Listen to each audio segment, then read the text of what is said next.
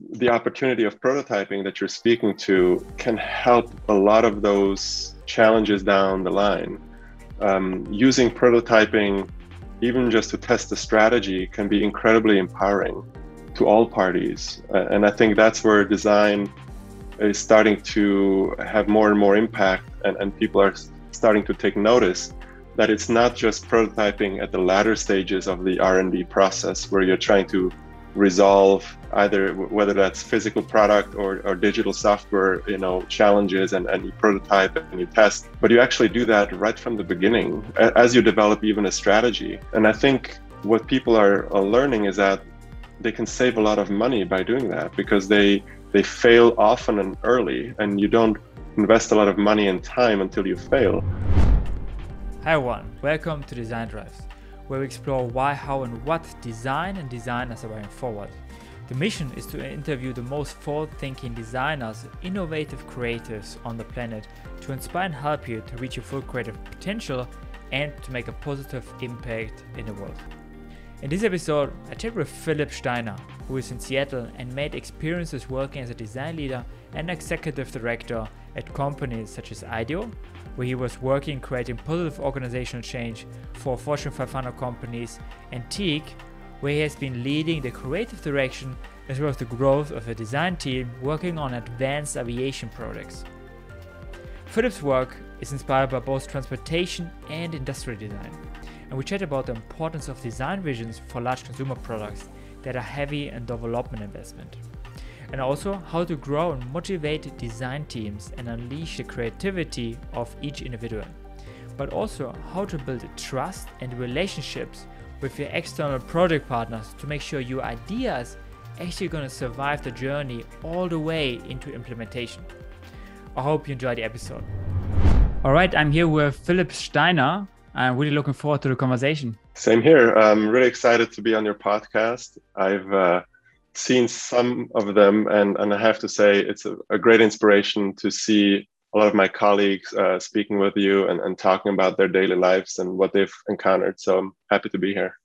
Yeah, thank you. So I think what would be really great would be to give the audience a bit more context about your journey. You have been working at a lot of different places. You have been living in different countries, actually now in the US, but actually born in Switzerland. I think it would be really interesting for the audience to understand a little bit better the journey you've been going through and the different stations basically in your journey. Yes, sure. Like you mentioned, I was brought up in Switzerland as a son of an immigrant family that came from Eastern Europe. Mm-hmm. And early on in my life, I was very capable in natural sciences. And, I was really good at math and physics and all that stuff. But once I got to sort of college level, I realized that there was an artistic side in me that I was really curious and exploring. And that's how I came across design. And that's how I came to Art Center as well. At that time, they had a school in Montreux in the French part of Switzerland that I joined. And I was able to continue my studies in the Pasadena campus in California. And that's how I came to the United States. I studied industrial design, but I was always someone who was curious in other disciplines. So I had a really hard time deciding on a particular major. So I studied product and transportation until fairly late into my college studies. And I also took a lot of courses in graphic design and motion graphic because that was something that I was interested in. And then once I graduated, I got into the consulting field. I loved the Bay Area, so I tried to get some work there. And I worked with Design Continuum, who had an office there at the time, designing consumer products. Eventually moved to Chicago and worked in a small consultancy designing domestic appliances and household goods. And then I landed at Teague, and that was a really interesting time for myself as well as Teague, because Teague had gone through some hardship. And right around the time when I joined, it was basically a reboot and an opportunity to rebuild the company. It was a fairly small company at the time, and the team that I joined was really focused on the consulting arm that was engaging with Fortune 500 companies. And so I became part of a team, a small team. People were always surprised how small we were.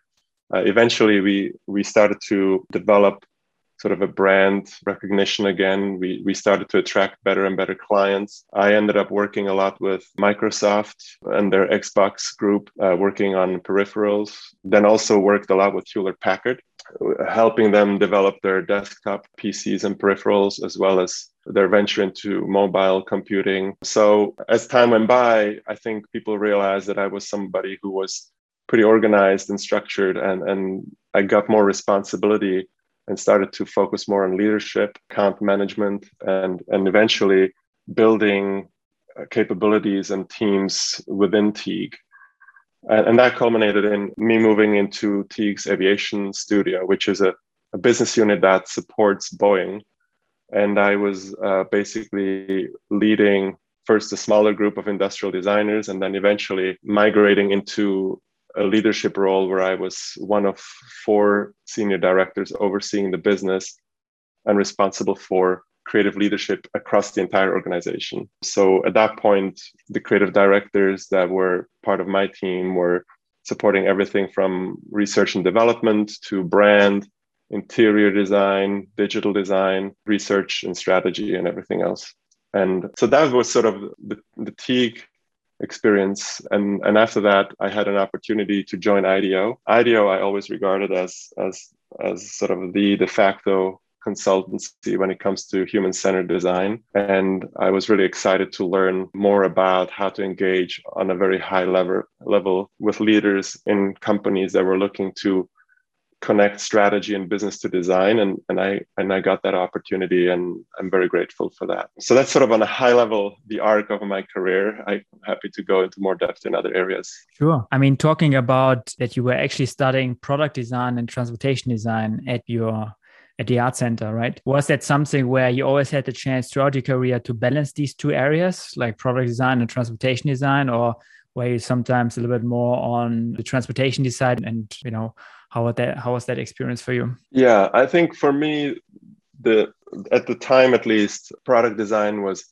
a capability that I think was more rooted in sort of critical thinking and problem solving, and essentially applying a process to solving any type of challenge in front of you, where some of the automotive and transportation design related curriculum, I thought gave me maybe some of the artistic tools, because they were more focused on expression, on form giving, on sketching and techniques to visualize and storytell. So I would say my focus and eventually sort of my talents were probably more rooted in the problem solving and critical thinking side, and less sort of in the artistic expression of what a automotive designer might be doing on a daily basis. But it did help me as well. I think it helped me to understand that category of product, so to speak. And later on, I kept on sort of bumping against it by coincidence. But yeah. Mm-hmm.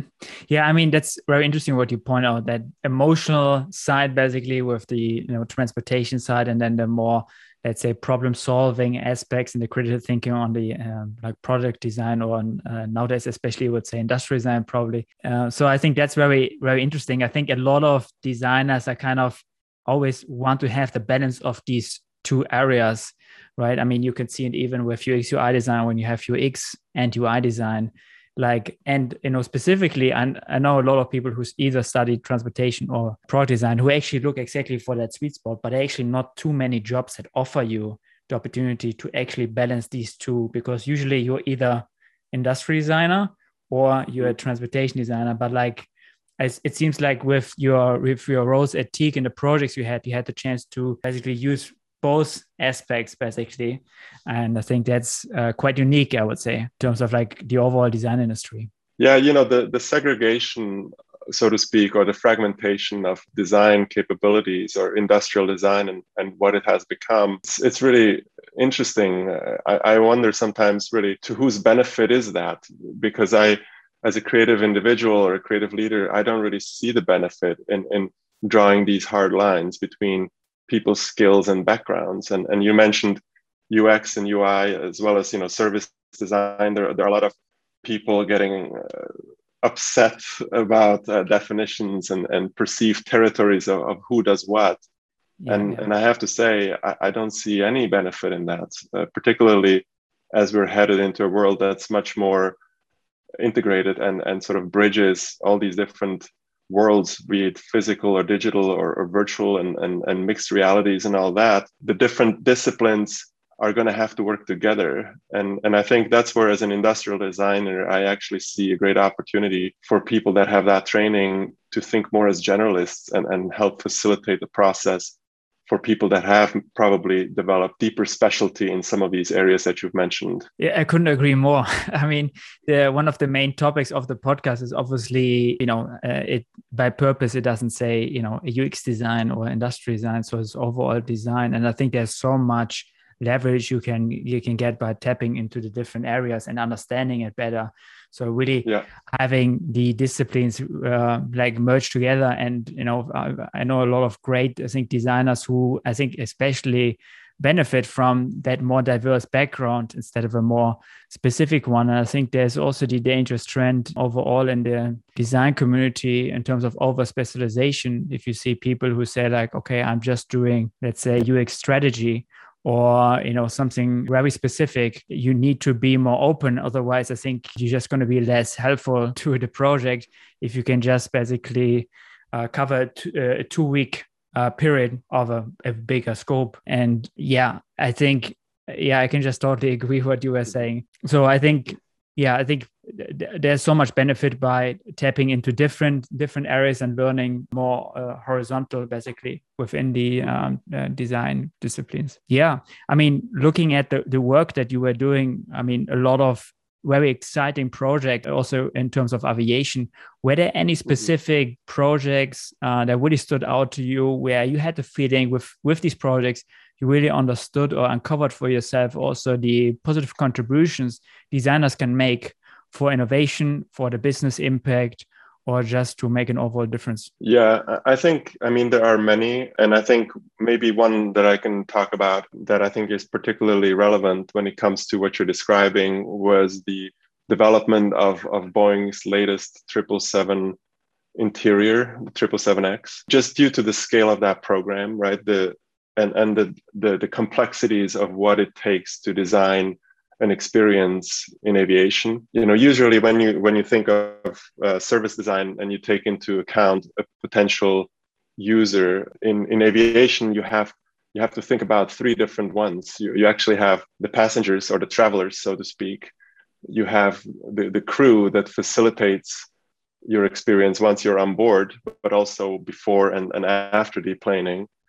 And then you have also the service staff and maintenance that constantly engages in the product while on the ground or even troubleshoots while in the air. And so when you think of the user experience and the different touch points, and you think of the journey, you actually have sort of a trifecta of different journeys that are overlapping and interlacing. And so thinking about that and developing interesting solutions or investigating what the state of the art is was very interesting on the 777X. And then starting to develop a point of view about what role technology could play in that context and how the experiences could change and how the service could then be tailored and customized based on the airline customer, because that's a whole nother layer, right? So first you have sort of these different users that occupy a space, and then you have the unique curation that's done by the airline, and they want to differentiate themselves. So it creates a very fertile ground for exploration. And to do that well, I think at the time we discovered that we also have to think long term. If this is sort of the next stepping stone, and the development time for an airplane is easily 5 to 7 years, if not more. So you have to think about the future, and it's difficult to think about the future in those horizons, right? Like, especially once you get into a life cycle of a product that's another 10 to 15 years, all of a sudden you're thinking 10 to 20 years out. And how do you do that, right? So we realized we had to conceive an advanced concept program, you could call it, and really dive into the future and start to ask ourselves better questions. And we did that by talking with with customers, but we also did that by reaching out to other industry partners, reaching out to schools, and sort of put our finger on the pulse of what was going on, so we can start to imagine what the future could be. And one of the processes we used at the time, it's backcasting, which is something that's used quite extensively in design for sustainability or bigger sort of complex problems, where looking at an end user or at a particular category won't give you necessarily the answers. It's up to you to really define what that future could be, so you can then retroactively figure out what the current state of the art could be or could look like. So I think it was a very interesting project. It was a massive team, a lot of different stakeholders, and then a significant impact on Boeing's business, because the 777 airplane platform is considered the premium airplane, so to speak, for Boeing, and had some very reputable customers, some of the premium customers that are very interested in that airplane. So I think it was quite successful overall. I think the airplane is now being delivered. And I think a lot of the ideas that the design team were kicking around at the time, and there was a fair amount of pushback, as you can imagine, in an industry that's quite conservative, where the priority, and rightfully so, is everyone's safety, right? Every introduction of change in such an environment creates a lot of angst. And so I'm very proud of how the team was actually able to work that through, and how much of the good design ideas made it into the final product. Yeah, I think super interesting. I mean, sort of an example that came to our mind. I mean, not many people know about the design process of actually planes, right? I mean, very often you know about the design for airlines, and that's obviously a big focus. But like designing the plane is like designing the actual framework where the airline's gonna basically be on top of and start to differentiate. It's similar to maybe how operating platform on iOS basically, and you would have apps on top that try to create different experiences. So Absolutely. Actually, it's very interesting, because you try to design the platform, and obviously, I think the plane is one of the products, probably the most, maybe besides buildings, the most consumer-facing major product that you can work on that has such a long time to think ahead. I mean, obviously with cars you have to think long ahead, but with planes is another game, right? So because they take even further to develop and to be manufactured, etc. Yeah. So I mean, when you talk about advanced design within aviation, could you talk about maybe some concrete examples? What is advanced design in aviation? What are certain topics that are emerging if you have to look very into the future? What are certain topics that came up that you really had to consider for the product design or the transportation design or the user experience design? Yes, I think at the very core of it, you can structure advanced concept programs in many different ways. You can structure it by technology that can drive an experience. You can structure it around particular users. The way we thought about it at the time was really through a holistic experience, and thinking of it almost in sensorial categories. So the role of acoustics and what you can do acoustics, and how, let's say, acoustics tie to our perception, and how acoustics can drive or change our perception of space, how acoustic properties can have an impact on our well-being, the correlation between acoustics and physiological aspects in our bodies. And you can do that with all sorts of different topics. You can do that with lighting, and we did. And that's a very interesting field, because it actually has great opportunities to help the traveling public feel better while they're traveling. But there is also other areas that have to do with touch and materials, and how those drive our perception and innovation around those. As they pertain to new technologies, new advancement in manufacturing, new advancement in integration. And there are more. And as you start to think about sort of all these different fields, essentially, that comprise a holistic experience, you can then start to identify unique projects. And within those projects, make discoveries. And as you make discoveries in those projects, you can have offshoots for new projects. And so it's kind of like a fairly organic, I think, framework that helps you establish areas to study. And then I think what's equally important is to figure out where all that lands, all that innovation, right? Because if you work in a vacuum and then it doesn't reach production, or it doesn't reach the engineers or designers that are focusing on near-term manufacturing and integration, you've not made any impact. And so a lot of the important parts of an advanced concept program is the communication and how you involve and engage other entities within an environment. So maybe setting up conferences sort of where you share out findings and you can bring stories to life in a very visceral way with experienced prototypes, whether they are physical or digital, it doesn't matter. In fact, sometimes it's quite exciting to have sort of a mixed reality environment where people can explore and feel for themselves what it is you're talking about, particularly if it's something that you can't make at the time, maybe. But storytelling is very important. And then as much as possible, right, reach out to other individuals in related organizations that can participate maybe with you, because as soon as people develop ownership over ideas, the more likely they are then to be advocates for it. And that includes individual contributors as much as it includes leaders in organizations. And bringing everyone together, I think that's where you demonstrate the value of advanced design within corporate environments, I think. Mm-hmm. Yeah, you're touching on a very important topic, and I really like the aspect that you were sharing about the different senses, basically, of humans, and basically how to structure the design process based on that.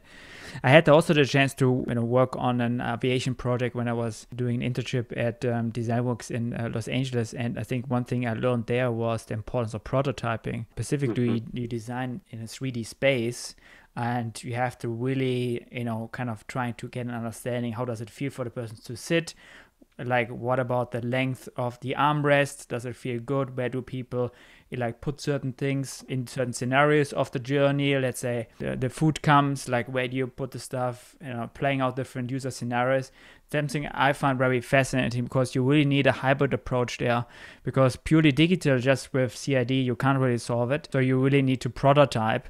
And then prototype always opens up the opportunity also to, on one side, validate your design, but on the other side also to bring in stakeholders and really convince them about your ideas. And if we talk about advanced design, I can imagine this aspect of visualization, physical visualization, is very important to make sure you push an idea forward, because I can imagine, or actually I know a big issue, obviously, for external partners working on any kind of project.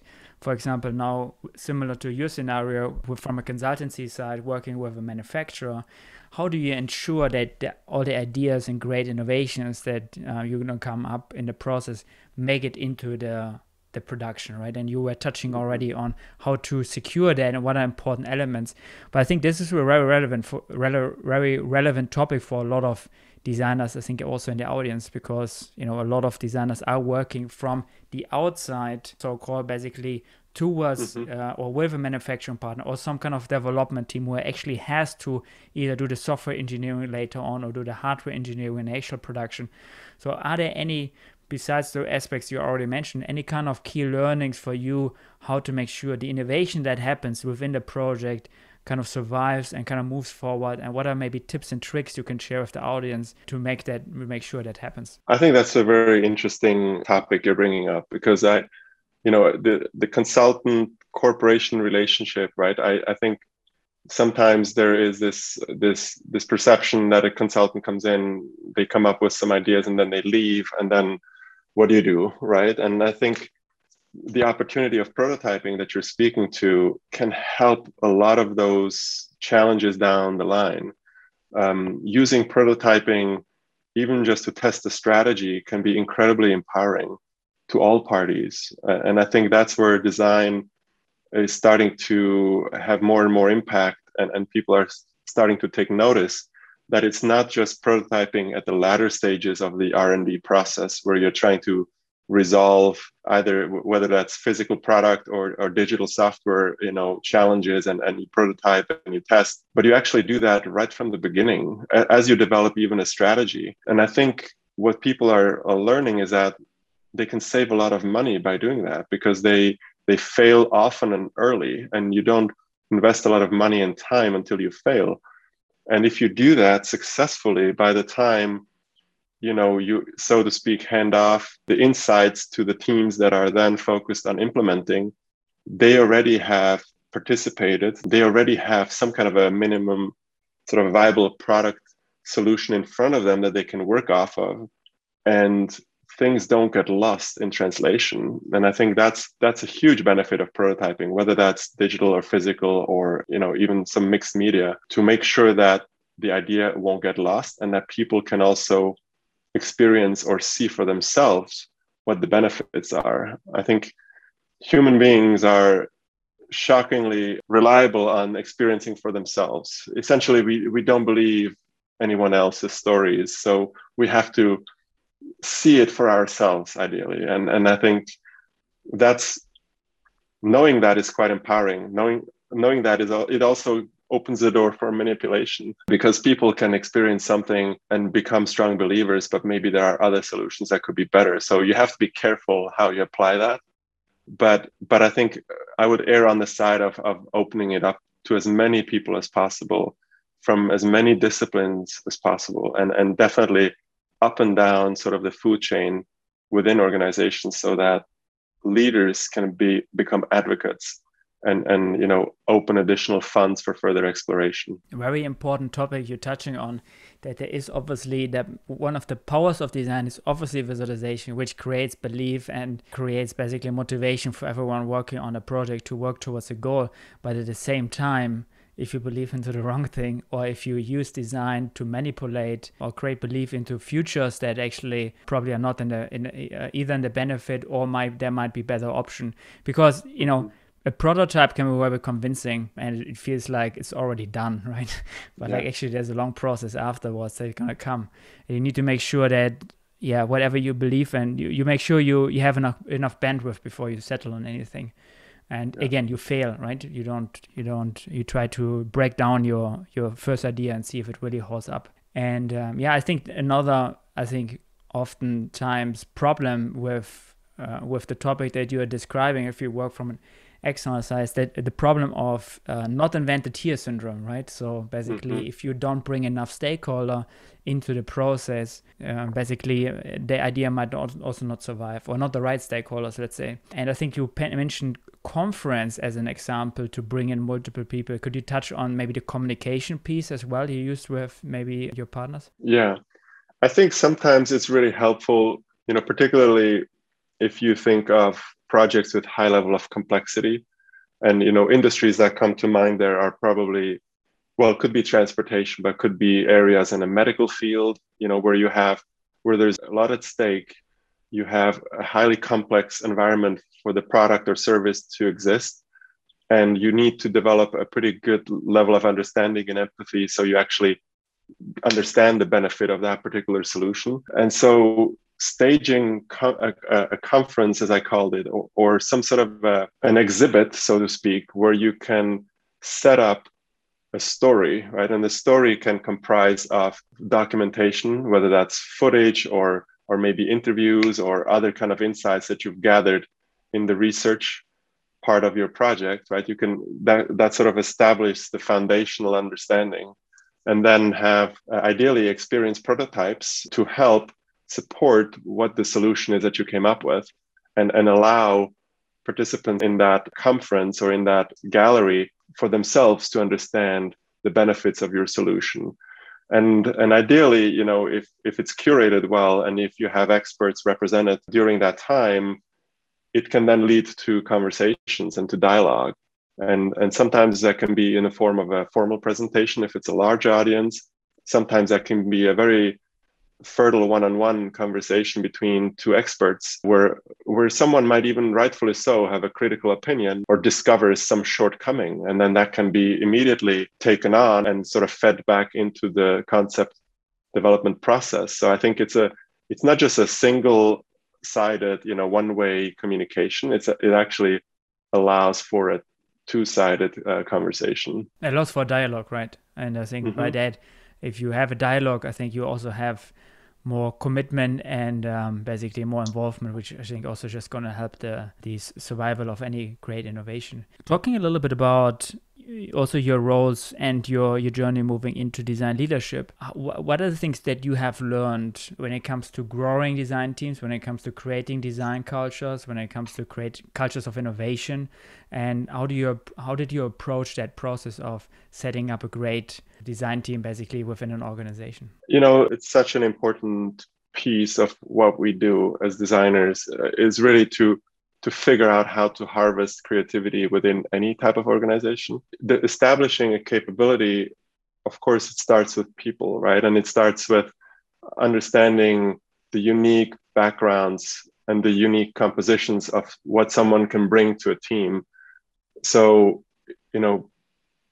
putting together teams, of course, hiring is critical, and hiring people that not just have a skill that fits sort of the unique qualification of a job description, but I think also taking into account people's sort of secondary skills and interests. And I know there have been some conversations in the industry and people have very different opinions about, what's work and what should you leave at home and what do you bring to work and all that. But from my experience, when people can bring their whole self to work, it can create some magical moments where all of a sudden they can use skills that they have and they uniquely have in combination with other skills that come to light in a particular project situation that really almost no one else could handle as good as they did.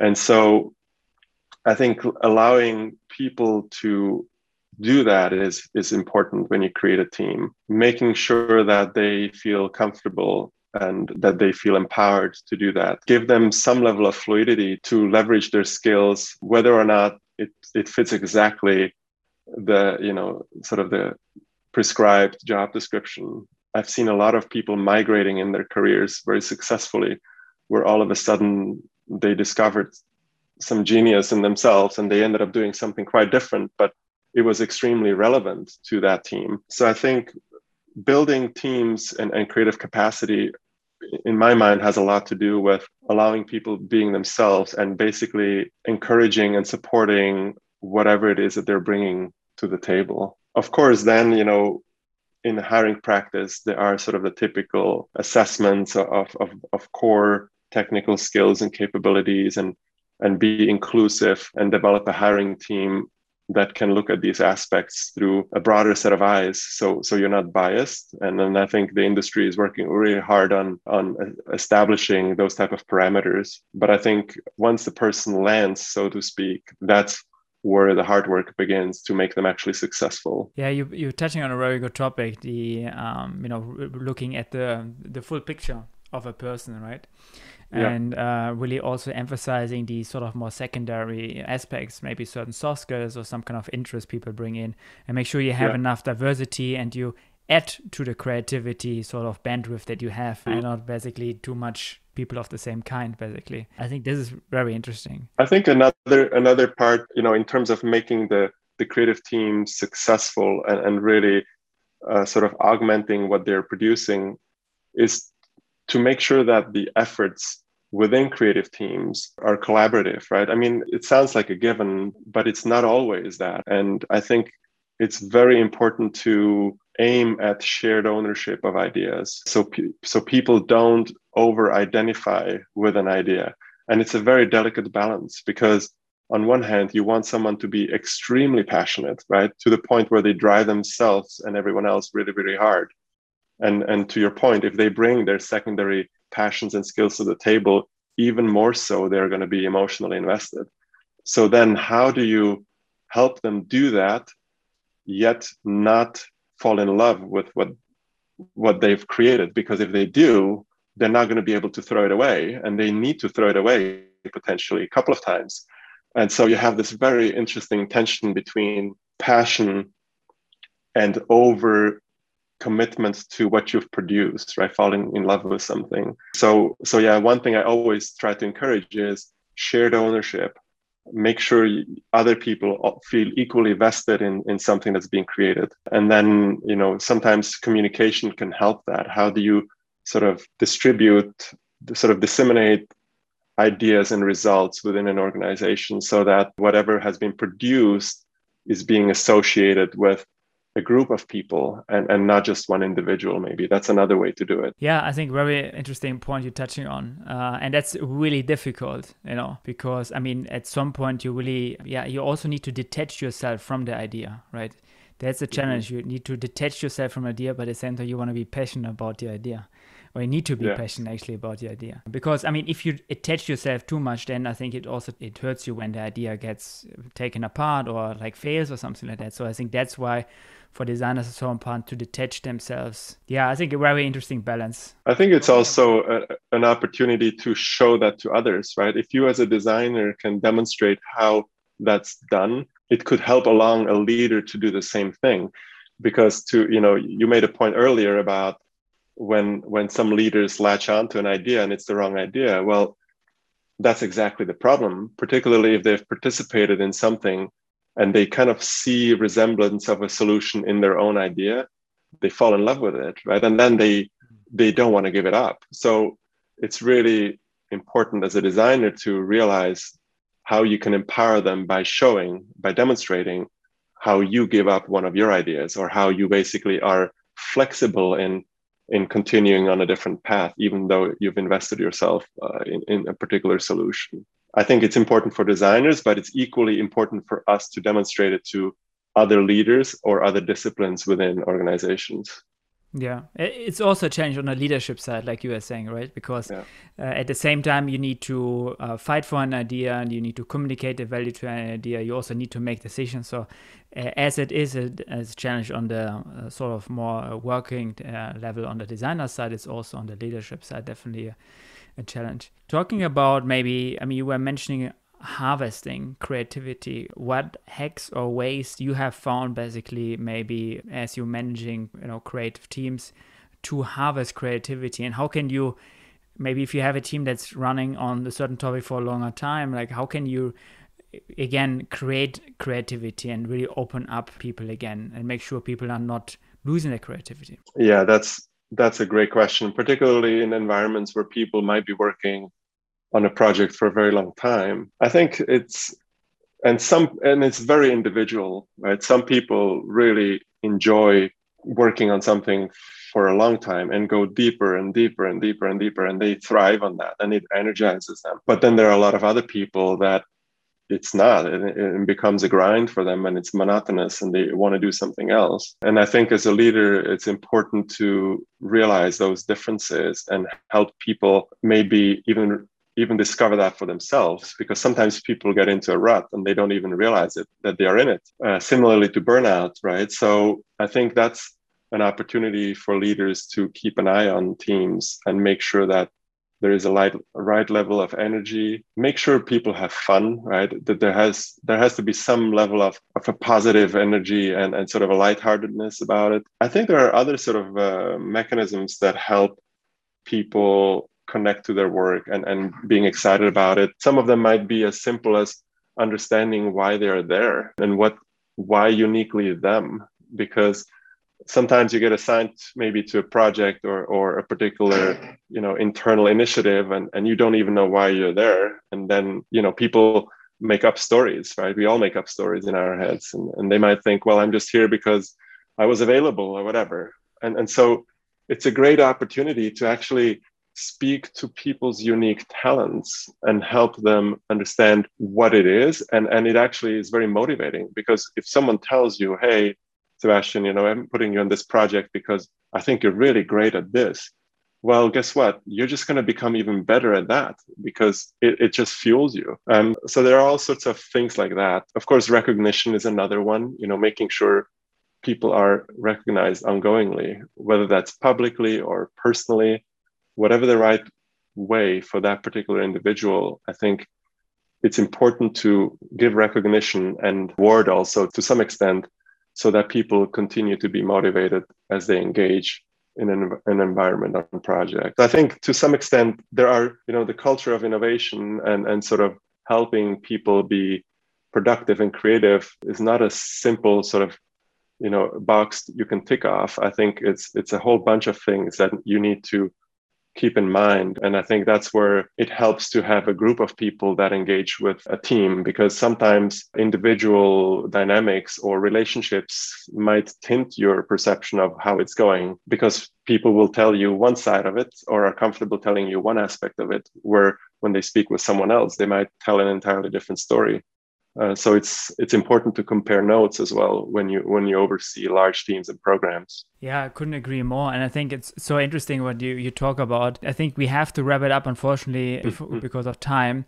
But I think you shared so many great insights on how to manage teams, how to leverage and unleash creativity, and also how to drive innovation forward and make sure it's not, your ideas don't drop off basically as you work with external stakeholders. So I think a lot of great insights and tips for the design community to learn from. So Philipp, thank you so much for the time. Thank you very much for having me. And let's stay in touch. I really enjoy what you're doing, and I'll keep on following you.